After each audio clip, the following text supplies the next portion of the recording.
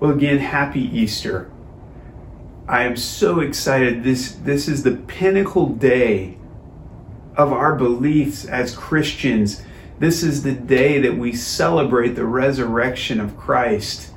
And so I called this message New Life, New Purpose. And when I think about the past year, and I know many of you, for much of the world, it was some of the darkest days that we can remember in our history. There have been defining moments that I can think of in my lifetime, and for some of you that are a little bit older than me, you have more defining moments throughout history. And for some of you that are younger, this probably is one of the most significant events of your lifetime. This pandemic that we've been through with COVID-19. We're just over a year from when we kind of shut everything down. Easter last year was totally online. I know for many of you, you're still trying to transition back into life and maybe haven't been able to get out like you want to. Nothing is normal. For many of us, had to deal with loss of loved ones, loss of work, loss of income, loss of routine. Some really dark days that a lot of us have gone through. So much of the world seemed to have changed overnight. It took an emotional toll on our country and on many of you. And I want to encourage you today that God does not leave us there, that there is hope beyond this. Think about how the disciples felt. They had been walking with Jesus. They had seen him do these miracles. They'd seen him turn water into wine. They'd seen him walk on water. They'd seen him heal the lame, open the eyes of the blind. Even with a word, heal the centurion's daughter. Or actually, the centurion's daughter raised from the dead. It was the son that was healed. Lady touches his garment. She's healed of a disease that she'd had for many years. And then all of a sudden, in the blink of an eye, Jesus is arrested. He warned them. They just had the Last Supper. He told them what was coming, but yet at the same time, this man that they thought was invincible in a way, all of a sudden he's arrested and he's led away and he's beaten and he's flogged and they jam thorns on his head and he's mocked and he doesn't say anything. And as we celebrated on Friday, celebrate isn't even the right word, as we remembered on Friday,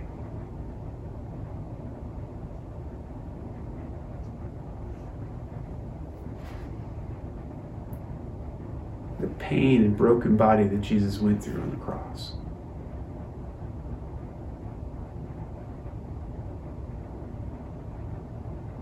Think about how the disciples might have felt.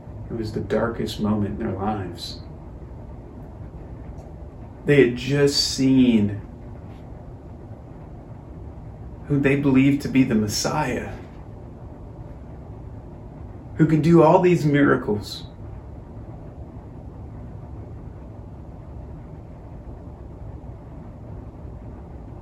Hanging on a cross.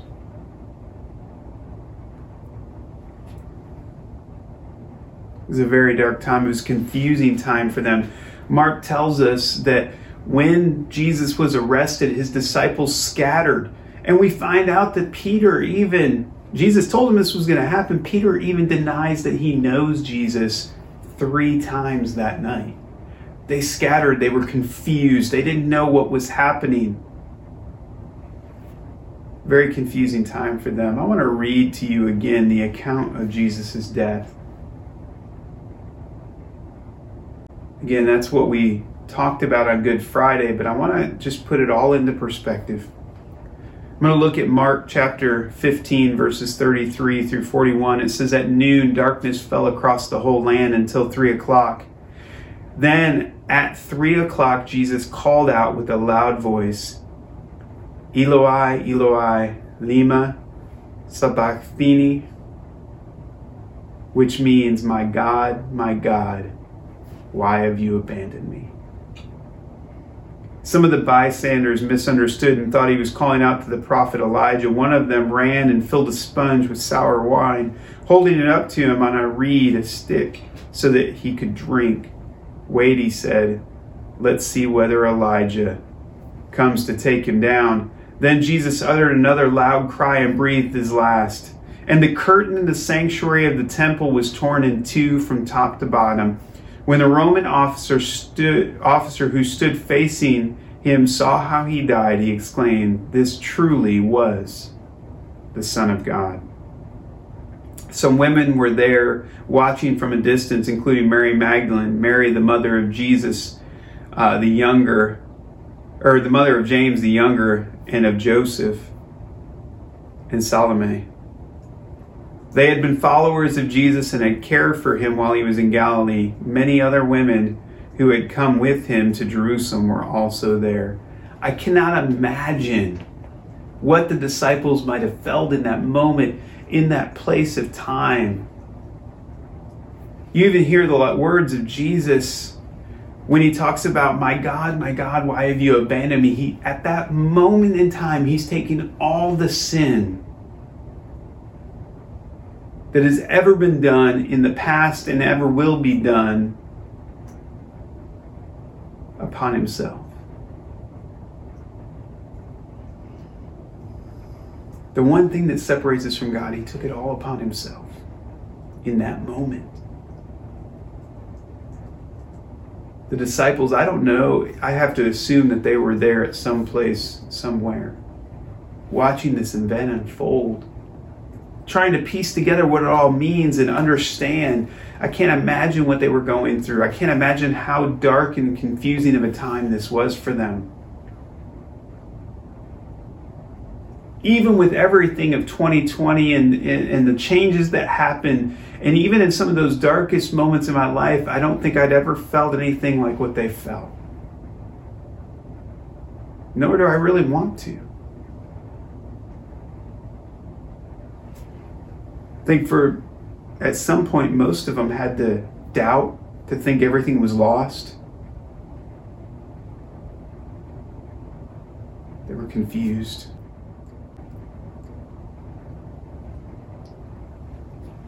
Maybe you're in that place now. Maybe you're at a place where you feel like you're just lost and abandoned. I want to encourage you that Easter changes everything.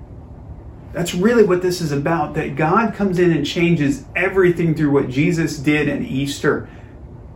And I want to read to you the hope of Easter right now. God has not abandoned us. Even when it feels like he has. He's not abandoned us. You got to remember that Jesus died on a Friday. There was Saturday. We don't really have much recorded about Saturday, other than the Sanhedrin going and asking the Roman soldiers to seal the tomb to make sure that nobody would mess with the tomb. That's the only thing we have written about Saturday. It was the Sabbath.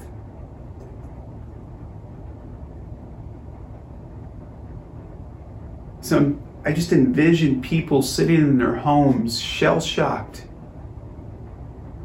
trying to figure out what's going on. Maybe many of you probably felt that way. I remember feeling that way when I first saw what happened in 9/11, when the towers were attacked.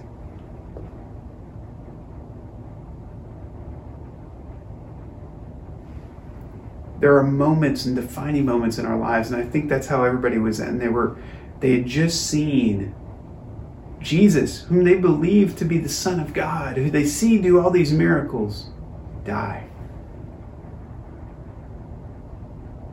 They didn't understand fully what was going on. Even though Jesus told them, even though he gave them hints and really even spelled it out for them, they didn't fully understand Now look, in Mark chapter 16, verses 1 through 8, here's where the hope of Easter comes in. It says, Saturday evening when the Sabbath ended, Mary Magdalene, Mary the mother of James, and Salome went out and purchased burial spices so they could anoint Jesus' body. Very early Sunday morning, just at sunrise, they went to the tomb. And on the way, they were asking each other, who will roll away the stone for us from the entrance of the tomb? But as they arrived, they looked up and saw that the stone, which was very large, had already been rolled aside. When they entered the tomb, they saw a young man clothed in a white robe sitting on the right side. The women were shocked, but the angel said, "Don't be alarmed. You are looking for Jesus of Nazareth, who was crucified. He isn't here. He is risen from the dead. Look, there is where they laid his body. Now go and tell the disciples, including Peter, that Jesus is going ahead of you to Galilee. You will see him there, just as he told you before he died." The women fled from the tomb, trembling and bewildered, and they said nothing to anyone because they were too frightened. The very darkest point in human history.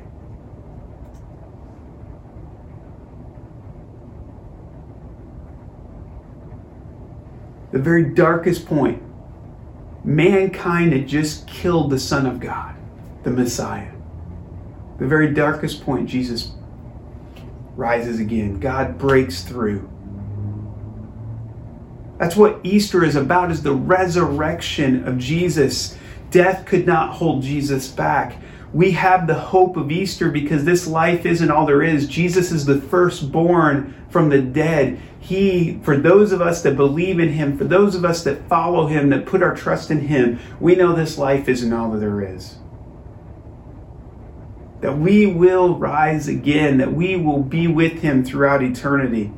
That there is nothing in this life that he cannot defeat.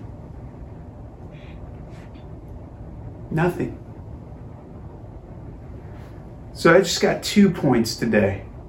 First one is this: Easter means new life. New life.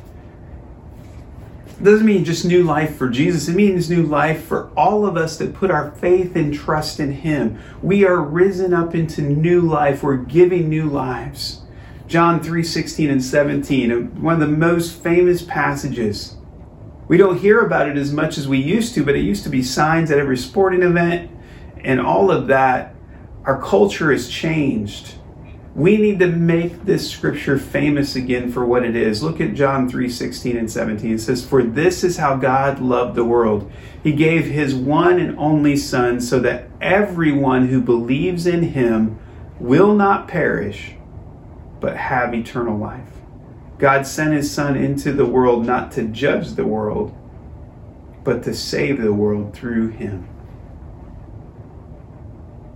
That's the news. That's the good news of Jesus. That when we put our faith in him, we will have eternal life. We won't perish. We'll have eternal life with him. So out of this darkest moment in human history comes new life, this birth into all eternity that's available not only to me, but to you and to your neighbors and to your coworkers and your family members. New life. Because of what Jesus has done, death no longer has a hold on us. It no longer has power over us. We've been given this new life.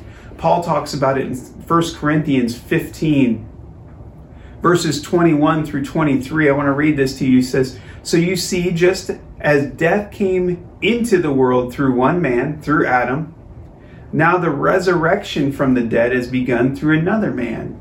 Just as everyone dies because we all belong to Adam, everyone who belongs to Christ will be given new life.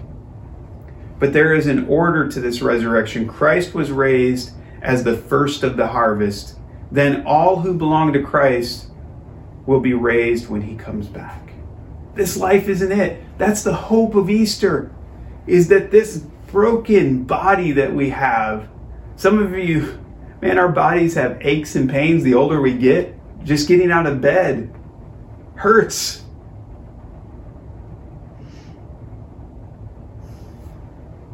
this body that's broken, that has asthma and cystic fibrosis and diabetes and all of these diseases that are killing this body is temporary. We are given new life in Christ. But you know what? That new life isn't just for eternity. It's celebrated in our lives every day. We have new life every day. We're given a chance to take this brokenness that we've had, and I'm not talking about our body, I'm talking about inside. Because sin, when we live sinful lives, it separates us from God, but it also piles on and wears on us. That sinful nature, whether you know you need it or not, that sin that's inside, when we hold on to unforgiveness and bitterness, or when we treat others poorly, or basically sin is those selfish acts that we do that makes it all about us. If you look at the 10 Commandments, the first half of those 10 Commandments are our sins directly against God, when we worship other idols and worship other gods and put idols before Him. But if you look at the last part of the 10 Commandments, it's all about how we treat others. Remember, the greatest commandment that God ever gave us was to love the Lord God with all our heart, mind, body, and soul, and to love our neighbor as ourselves. See, sin, that brokenness inside, forces us to focus on ourselves, what we don't have, what we want, to get what we want, to have it our way, no matter who it hurts. But through Jesus and what He did on the cross, and through the brokenness of His body and the outpouring of His blood, we were offered forgiveness for sins once and for all. Once and for all, we've been offered forgiveness.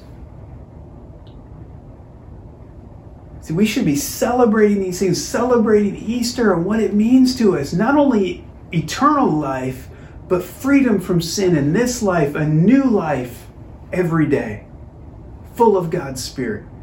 I want to share with you a couple scriptures that speak to this. 2 Corinthians 5:17 says this: "This means that anyone who belongs to Christ has become a new person. The old life is gone and the new life has begun." And that new life, it isn't a magical boom, and all of a sudden you're this new person that knows every hymn and every word that's ever been spoken, that you could quote every scripture. It doesn't work like that. It's kind of like a newborn baby. We start to wobble around, we learn and we grow and we get stronger. But this is a new life. We have excitement through what Jesus has done in us. We put our trust in Him, we're given new life. Romans 6:4 says, "For we died and were buried with Christ by baptism. And just as Christ was raised from the dead by the glorious power of the Father, now we also may live new lives." That's what baptism is. When we talk about baptism, maybe you've been baptized, maybe you haven't. If you haven't been baptized and you want to be, let us know and we will make arrangements to make that happen. But baptism is an outward sign of saying, hey, I am Jesus's. And when we baptize, we believe in immersion, we dunk you under the water, that means I am dying to my old life and I'm being raised again to my new life. That's why we do baptism. I know some people have been baptized multiple times. They were baptized when they were younger, and then they kind of fell away from God for a while, and they came back and they renewed their relationship with Jesus. And they wanted to signify it's an outward expression of what God's already doing on the inside. That death to the old life and raising into a new life. We've been given a new life, one that's free from the power of sin. Not that we are sin free. We still struggle. We still sin from time to time. But here's the cool thing, is that we have the forgiveness and grace of God. His grace is huge. Not that we just go on sinning just because. We don't abuse it, but we can celebrate the fact that as we're learning to become like Christ, we've died to the old life and we have this new life in us. We are a new creation. Because we're free, because of Jesus, we are free of guilt and shame of our sinful lives. We've been given this freedom. And we want to share it with other people. We've been given a new purpose. And that's my second point of Easter today, is we've been given a new purpose. Easter means new purpose. We read earlier that the angel told Mary and Martha and the other women that were there to go and tell the disciples to return to Galilee, that Jesus would meet them there. They were the first ones that saw the the angel told them to go so they could see Jesus. And so they went and told the disciples. If you look at Matthew 28, 16 through 20, it says this: Then the 11 disciples left Galilee, going to the mountain where Jesus had told them to go.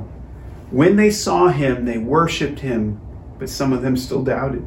Jesus came and told his disciples, I've been given all authority in heaven and on earth. Therefore, go and make disciples of all the nations, baptizing them in the name of the Father, the Son, and the Holy Spirit. Teach these new disciples to obey all the commands I have given you. And be sure of this, I am with you always, even to the end of the age. Jesus is risen. He went and saw the disciples, and then he gave them this mandate to go and make other disciples, to tell people everywhere about what I've done. This is our mission. We've been talking about this year. We are not only disciples, we were told to go and make disciples. So our lives are about making disciples. That doesn't mean that we abandon our jobs and go. No, it's a part of who we are. Where we work, we are missionaries. Actually, we could expand our community partner list to include where you work.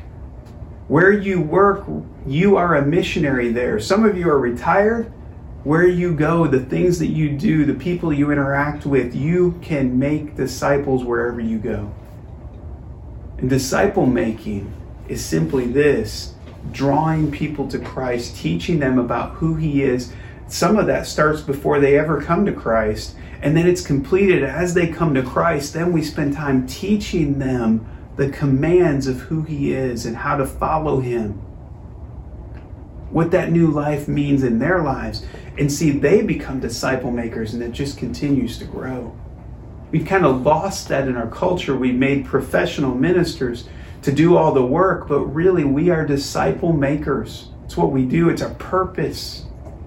It's what Jesus called us to do. So as we wrap things up today, I want to show you a video that kind of illustrates all of this. Remember, we are to make disciples. We're to use our talents, our abilities, and our opportunities to draw others to him. Watch this video for a moment, and then we'll close out.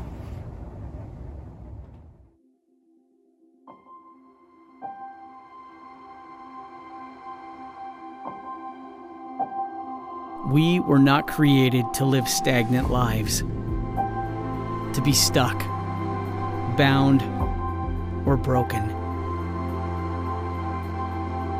We were created with a purpose, a calling, a mandate, a mission. Even in these uncertain times, that calling remains the same: to go into the world, to make disciples, to share the love of Jesus. This is the work of Easter, the greatness of God, the power of the resurrection in action. What Jesus did has changed us, made us a new creation, given us an unimaginable hope. Grace has taken root.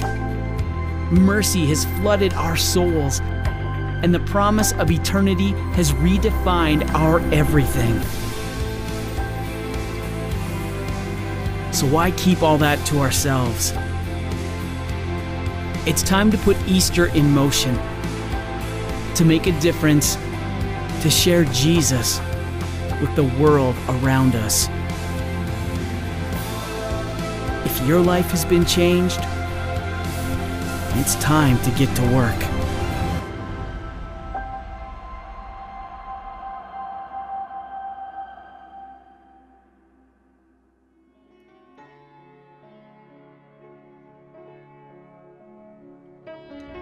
just like that video illustrated. We are to take what we've been given, this new life, and to make the most of every opportunity by going and making disciples.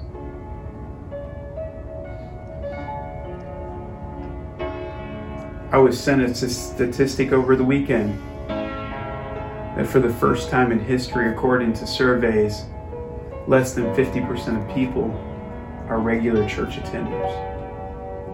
What that tells me is that we have a job to do, that we live in a country that is missing the hope of Jesus. And we have opportunity everywhere. Jesus told us that the harvest is ripe, but the workers are few. We are those few. We've been given a new life and a new mission through Easter. So as we close today, I want you to be very intentional in your prayer time.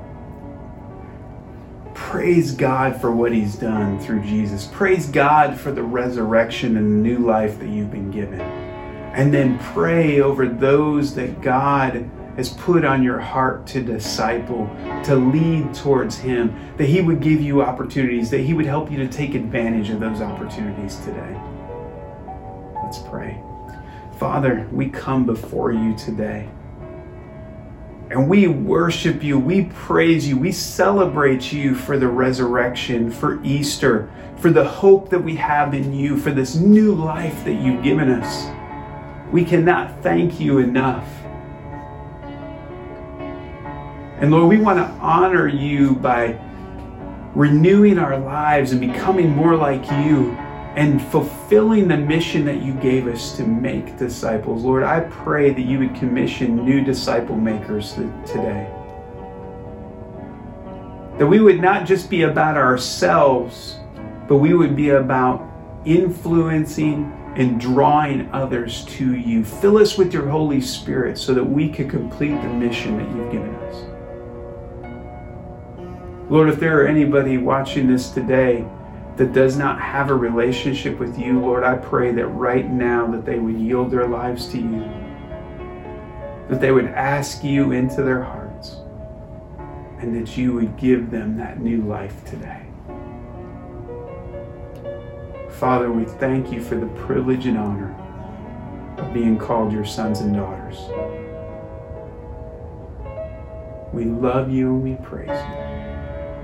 In Jesus' name, amen. Amen. Today we celebrate. Go and make disciples. Have a great Easter.